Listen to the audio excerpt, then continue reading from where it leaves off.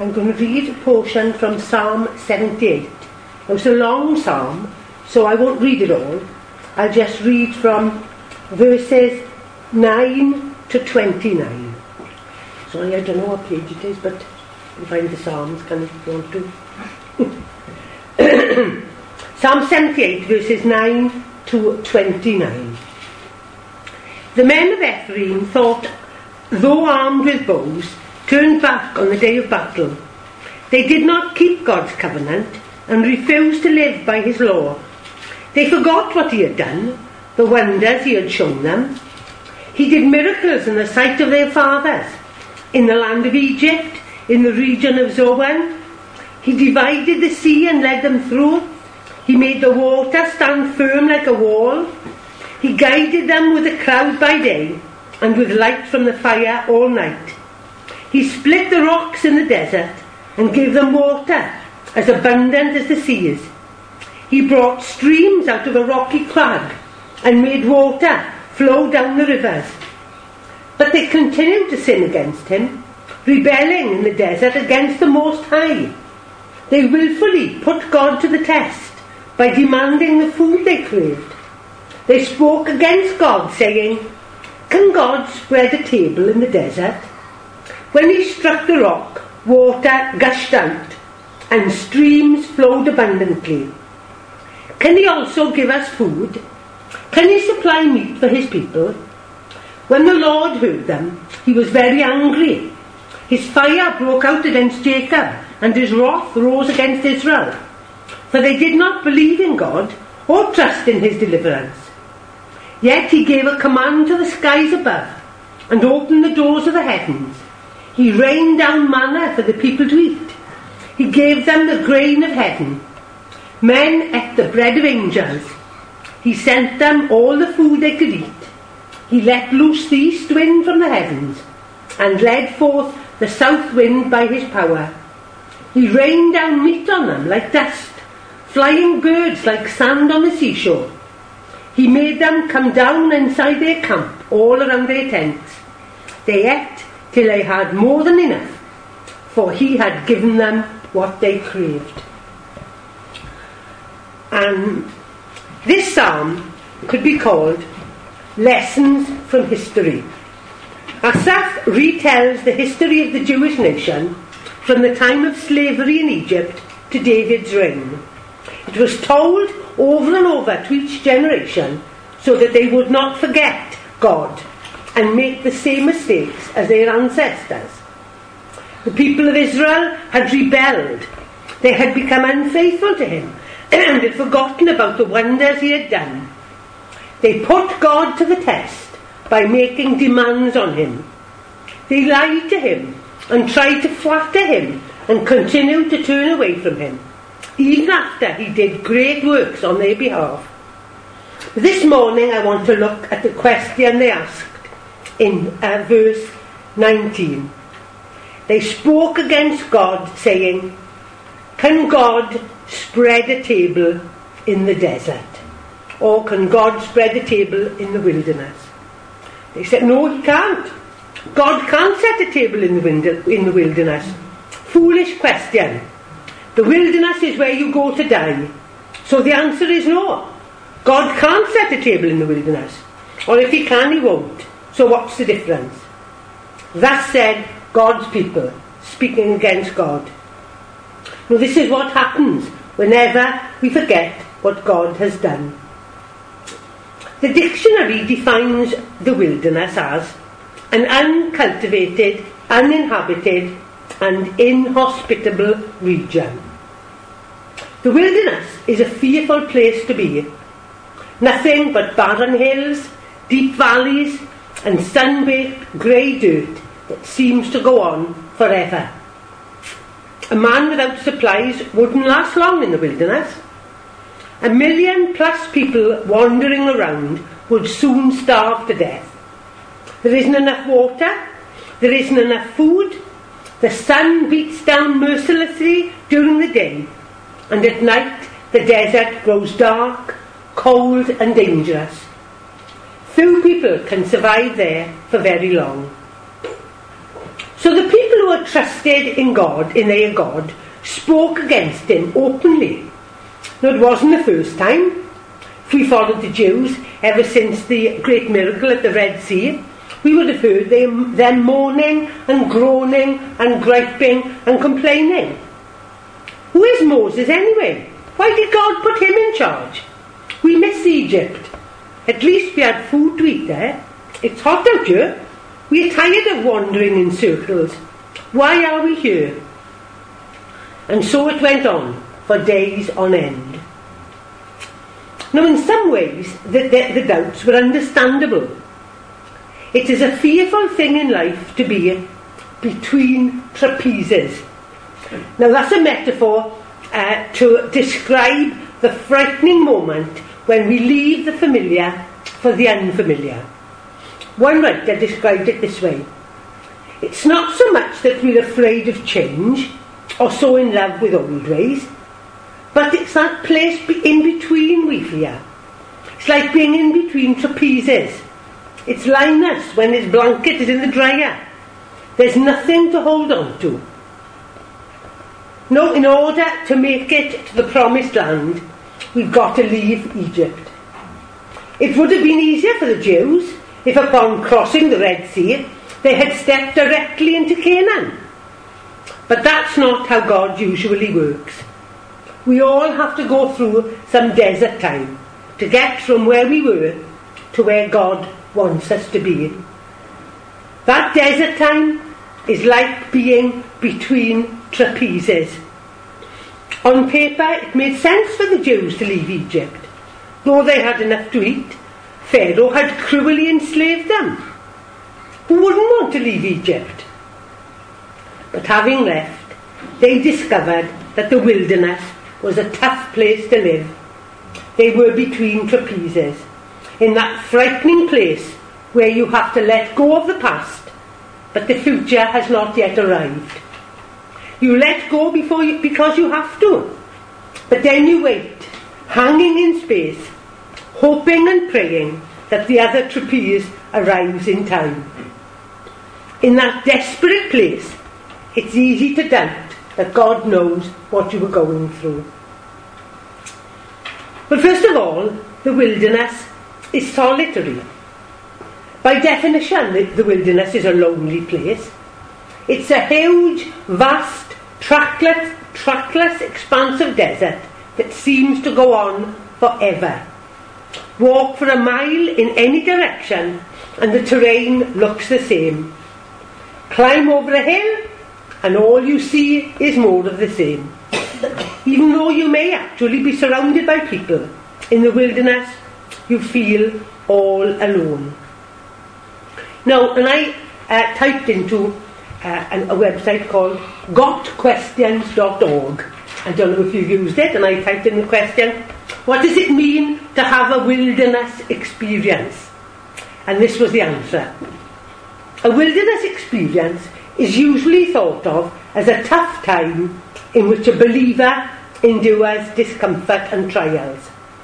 The pleasant things of life are unable to be enjoyed, or they may be absent altogether, and one feels a lack of encouragement.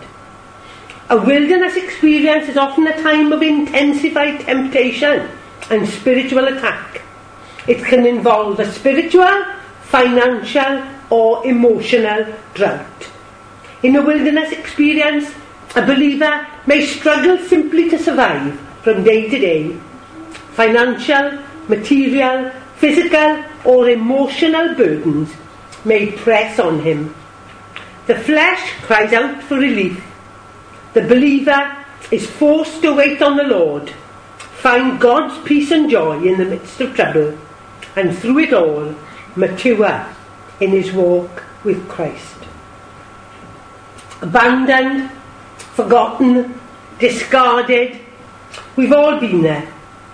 Waiting for the job interview, hoping for good news from the doctor, watching the money run out, worrying about our children, wondering if we can hold on for another week, trying to forgive and finding it hard, praying for a son or daughter serving in the army, working to patch up a broken relationship, feeling stuck in the mud and wondering if life will ever change, trying to rebuild our shattered dreams. In those taut, tense, fearful moments, it's easy to think, God has forgotten me. But, it's much more the other way around. We are the ones who have forgotten God. Secondly, the wilderness is necessary. Notice the question of verse 19. Can God set a table in the wilderness? Now at the table, the family comes together to share a meal. At the table, family members share their life together. Come to the table and you will find food and drink and fellowship and laughter and encouragement. Come to the table and there you will discover you are not alone. Come to the table and there you will find others who know what you are going through and welcome you anyway. In Psalm 23, David says of the Lord, "You prepare a table for me in the presence of my enemies." Come to the New Testament and there you'll find the Lord's table, where brothers and sisters in Christ meet together. Jesus told a story about a man hosting a great banquet with many empty seats, because some who were invited decided not to come. He told his servants to go out and find anyone, anywhere, who would come to his great feast. No seat must be left empty. Luke 14 verse 21 tells us, "Go out quickly into the streets and alleys of the town and bring in the poor, the crippled, the blind and the lame." And when there were still seats left, he sent his servants out again. "Go out to the roads and country lanes and compel them to come in, so that my house will be full." If those who had been invited first would not come, then the master would go out after the outcasts, who would never otherwise come to such a fine affair. That's how God does it. He goes after the people the world overlooks, because the beautiful people have no interest in coming to him for salvation. When we come to the Lord's table, all earthly distinctions must be set aside. We come just as we are, sinners in desperate need of the grace of God. We lay aside the things that separate us, things like titles, status, race, colour, language and culture, and we come hungry and thirsty to the table of the Lord. Jesus promised his disciples that they would eat and drink at my table in the kingdom, Luke 22 verse 30, and the final great meal is called the wedding supper of the Lamb. All four Gospels record the vast miracle of the feeding of the 5,000. Jesus fed the 5,000 in a remote place, Mark tells us. The disciples wanted to send the people away because they had no food. But Jesus told them to stay. He would provide the food the disciples would serve to the hungry crowd. At God's table, the food never runs out. No one ever goes away hungry. Now we all know that children love to complain about their food. They don't like spaghetti, or they don't like broccoli, and they definitely detest sprouts, or they're tired of milk, or they would rather have donuts, or why can't we have chips tonight? I'm sure many a mother has spent hours preparing a meal only to have her children ruin it with their unkind comments. So it was in the wilderness for the people of God. When God provided manna and quail so they would not starve, it wasn't enough for them.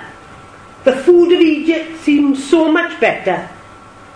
How boring to eat manna every day. How many ways can you serve quail? I'm not surprised by their ungratefulness, considering how often I forget the Lord, how quickly we take our blessings for granted. He led them through the Red Sea. He delivered them from Pharaoh's power. He set them free from bondage. He protected them from plagues. He led them with a cloud by day and a pillar of fire by night. He gave them water from the rock. But it was not enough. No, it's never enough when you do not trust God. So they complained and said, "Can God set a table in the wilderness?" It looked impossible to them. So God rained down manna. Then he sent the quail. But still they doubted the Lord. So we are just like them sometimes. When we get into trouble, we cry out, "Oh, God has forgotten us." No, God has not forgotten us, as I said. But we have forgotten God. No, we have no idea how much food God has prepared for us. We have no idea how much water is in the river of life. We act like we serve a poor God, as if our God cannot afford to help his people. We say, "Where is the money?" and let that rule everything for us. But, as we read at the beginning of Ephesians, in Christ our head all the riches of heaven.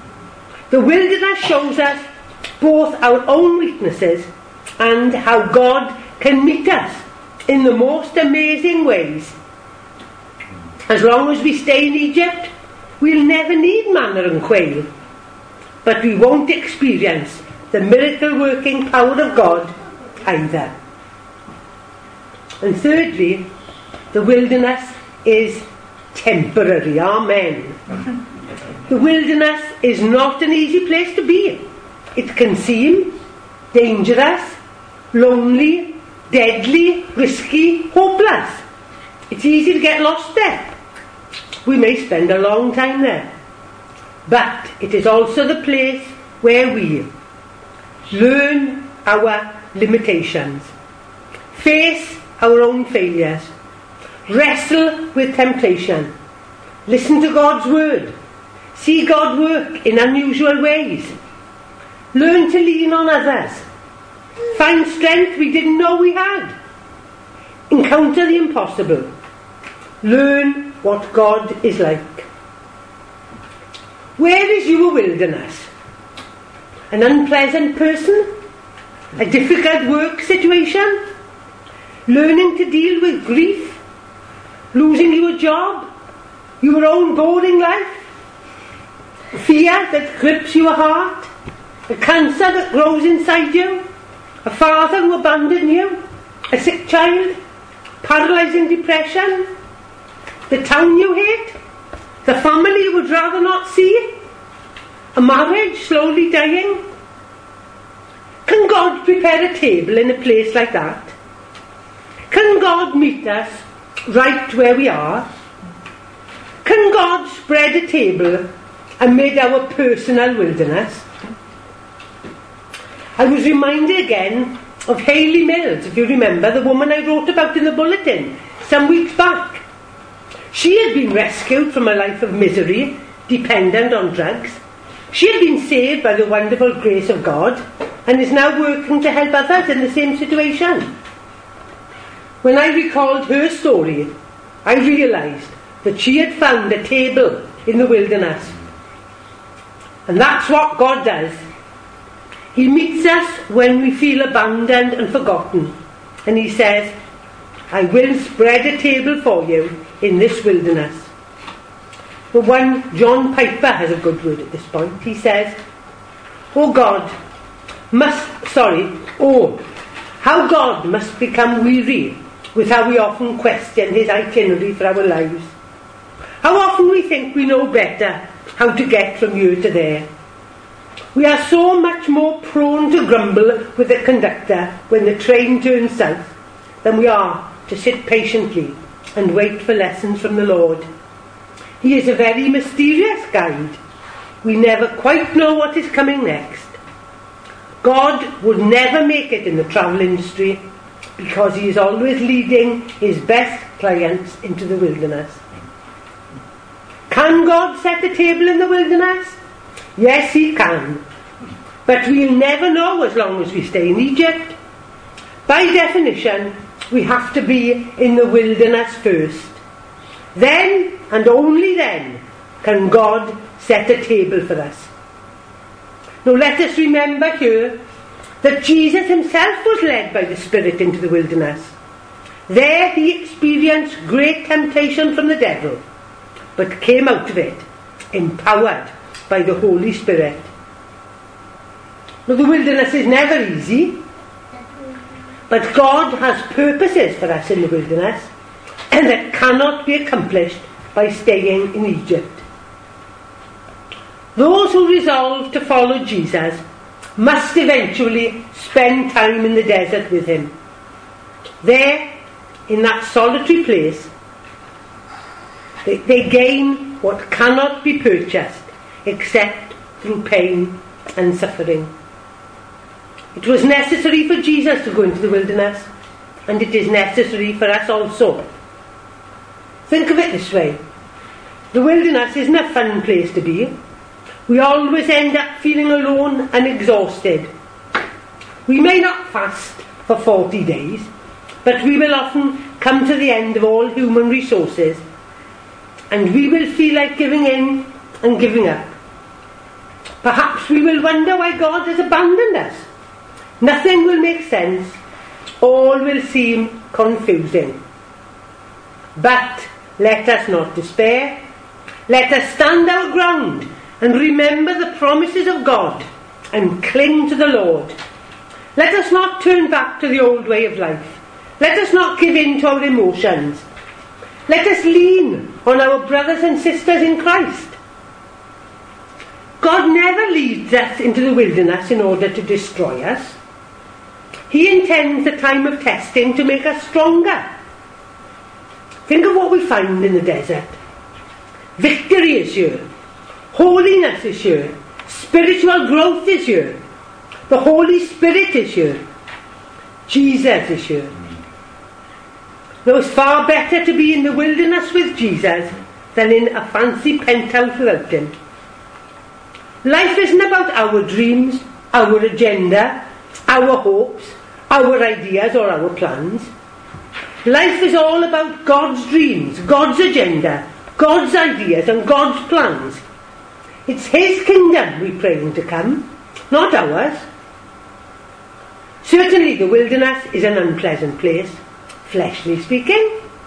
We naturally want prosperity, health and easy going. But the same God who created the garden also created the wilderness. There will be times of trial and pressure. Our faith will be tested. But the God of grace will meet us, even in the wilderness. Amen. Missionary Amy Carmichael knew this truth. Bare heights of loneliness, she said. A wilderness whose burning winds sweep over glowing sands. What are they to him? Even there he can refresh us. Even there he can renew us. So can God set a table in the wilderness? He can. He does. He will. We can count on it. Let all God's people say, Amen.